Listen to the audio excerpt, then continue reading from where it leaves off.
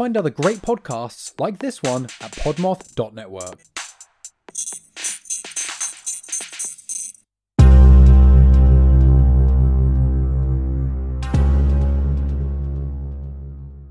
We are the Brutal, Bizarre, and Boozy podcast. I'm Declan, the son. And I'm Jane, the mom. This is the podcast where we talk about brutal crimes like serial killers and the random one-off murder. We will tell you about bizarre occurrences like alien abductions and monsters in the dark. And we just might get you drunk with cocktails themed around one of our stories.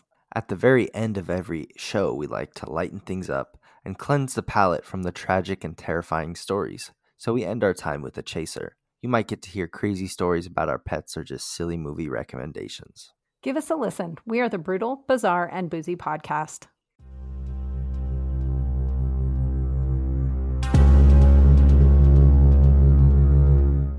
Hi everyone, welcome back to the Don't Identify podcast. If you are new here, my name is Haley. This episode is a special one because I have selected 4 active DNA Doe Project cases. I specifically chose some that have not been fully funded except for one, so that way we can make the biggest impact possible with this podcast. If you're able to, you can donate to them directly on their website. I will link their individual cases in my episode show notes, and I will be sending them all of my advertising proceeds for this episode and divide it equally across the 3 unfunded cases. They don't know I'm doing this. I just care so much about their mission, which I'm sure you all have heard me say before. So let's go ahead and get into the first case, which is the Smith County Jane Doe of 1985. On October 1st, 1985, a landscaping crew was working on Interstate 20 in Smith County, Texas, when they came across skeletal remains in a brush-filled gully. Before we get into who this woman was, let's chat about where she was located. Interstate 20 is one of the longest highways in the United States, spanning from very West Texas to 1,539 miles east to South Carolina. Smith County, Texas is in northeast Texas and includes the small city of Tyler, Texas, and its surrounding smaller towns. The population of the county in 2020 was about 233,000 people. The vastness of Interstate 20 has made it very complicated to figure out this woman's identity and the identity of her killer. Now let's get into some of the evidence found around her body. She was wearing a yellow tank top with the Top Rail Country Music Dallas TX logo. The Doe Network reports this shirt was produced between 1984 and 1987. I looked into the shirt more, and it looks like this was a tavern with country dance music, also known to Southerners as a honky-tonk. It seems to have been very popular because there seems to be a Facebook group dedicated to remembering it. I did reach out to them to see if they recognize this shirt, and I would love to send them the woman's sketch as well. I have not heard back yet, but if I do, I will make sure to send it their way and update this episode if they're able to kind of nail down a time frame or if it actually is from that former bar. So Interstate 20 does go through both Fort Worth and Dallas, Texas. If you're not from the area, both of these cities are very, very close together. So they do share a lot of like bars, radio stations, kind of things like that. It's important to note that it goes through both of these major cities, and these cities have very, very massive populations, even back in the day. So it would make sense that she's from the Metroplex with this t-shirt and with Interstate 20 going through these cities all the way through Tyler, Texas. This can definitely narrow down where she could be from if needed. She was found in white Dickies brand shorts and canvas sandals. There are also photos of her butterfly earrings she was found with and a gold Pulsar watch. This young woman was just 20 to 25 years old and was between the heights of 5 feet tall and 5'4", and likely weighed less than 130 pounds. At the time of her death, she had a reddish-brown ponytail in her hair. Her race is listed as white on all of the sources that I used for this episode, but she also could have been Indian or of Polynesian descent. She probably has a bit of a combination, and that's why that they all listed her as white, but made that note in particular. The medical examiner believes she passed away between 12 and 15 months before she was found. There isn't evidence of what caused her death, but because she was found in a brush off of a major interstate, it's likely her death was due to foul play. The funding goal for her case is just $1,349 at the time of recording this, and they only have $200. So if her case does touch you, maybe you even have been to that bar in the past, please consider donating to her cause. The DNA Doe Project is a nonprofit, so if you're in the United States, the donation is tax deductible. At least I'm pretty sure it is for everyone, unless you're like some type of special business or something.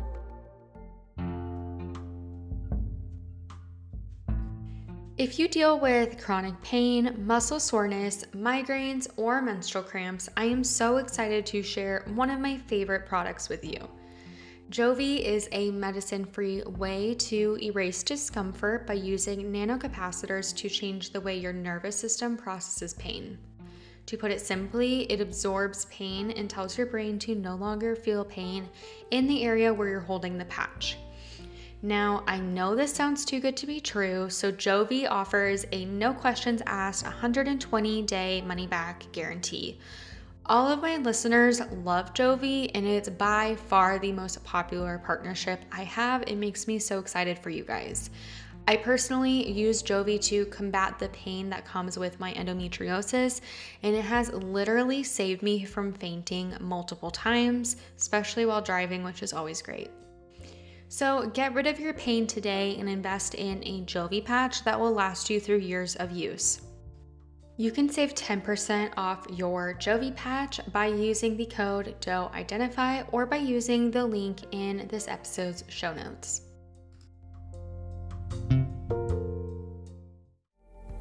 Let's move on to our second case, the 3-point John Doe of 1988. This case is in the pre-funding stage, and their goal is almost $5,000.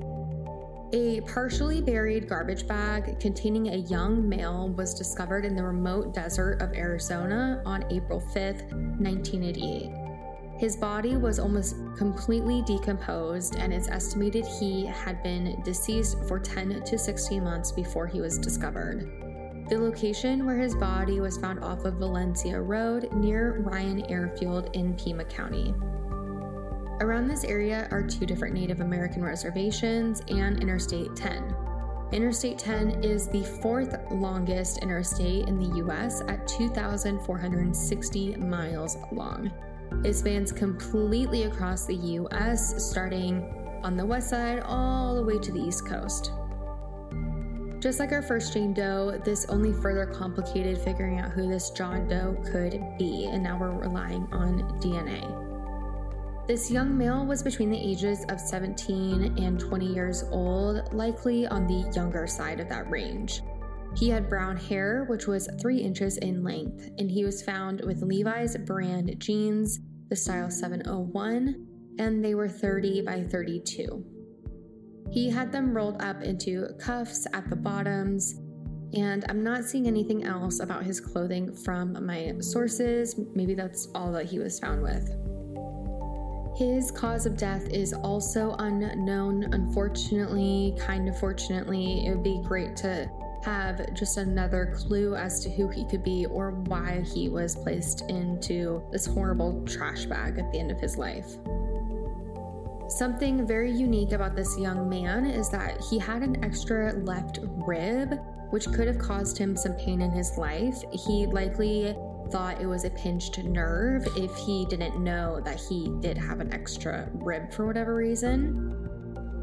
I want to point out that the rendering of this young man features his nose as being very crooked, but there isn't any note of it being broken. I'm not sure if maybe like the nose on the skeleton was maybe cracked a little bit, and so they're wondering if he did have a crooked nose of some sort due to it being broken. I have no idea. There's no note of it that I could find. Otherwise, that's all we currently have on his case, but I know the DNA Doe Project will figure out more information very, very soon.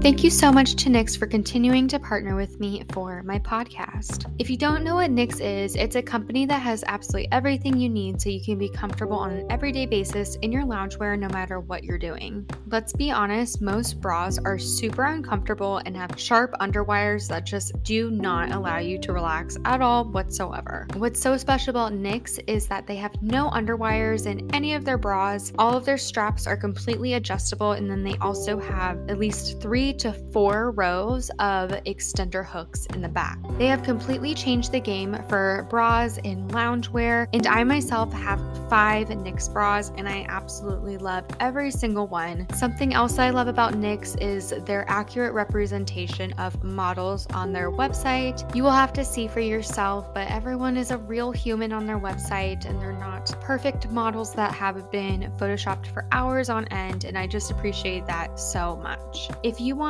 $15 off your most comfortable bra ever, use the link in my show notes and go ahead and spoil yourself and get something that you will feel confident in. Thank you so much to Nix for always working with me. It is an absolute pleasure.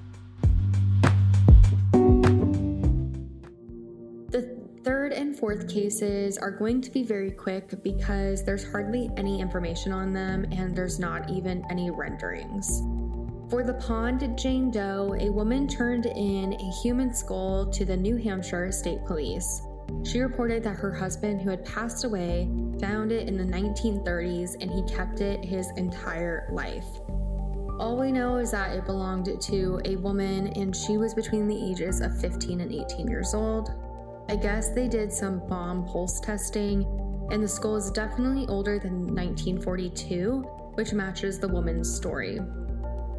Her DNA testing will take $4,462 to complete, and it doesn't look like there's much funding for it yet.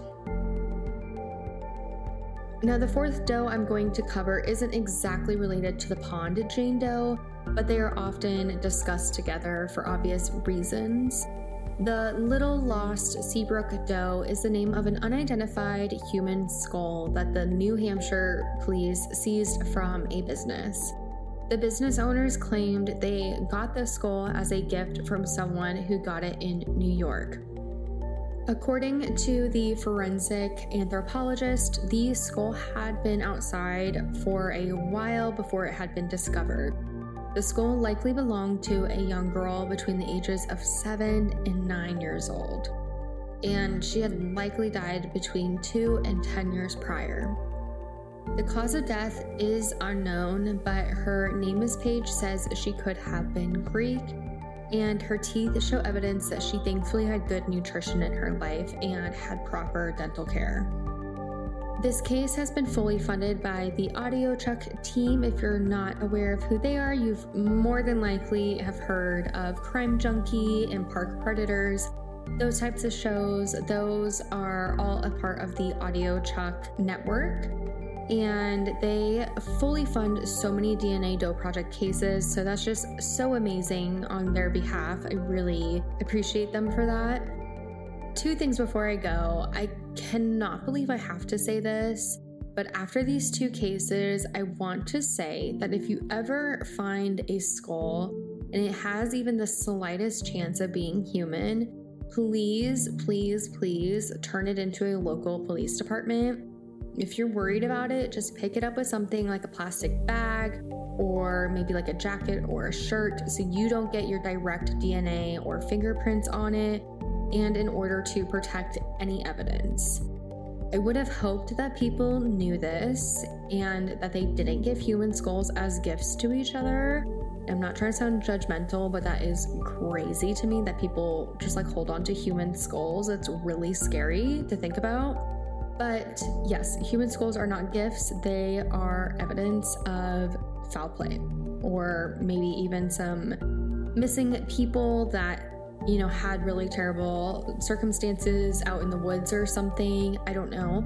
but they are in fact evidence of something wrong happening. So please turn them in to your local police department. Now, the real last thing is, if you are a longtime listener, you will remember my pleads to opt into GEDmatch. If you're a new listener, you likely haven't heard me talk about GEDmatch because they did change their terms of services. So let me back up a little bit. If you've ever done Ancestry or 23andMe, you will have received a text file of all of your little DNA.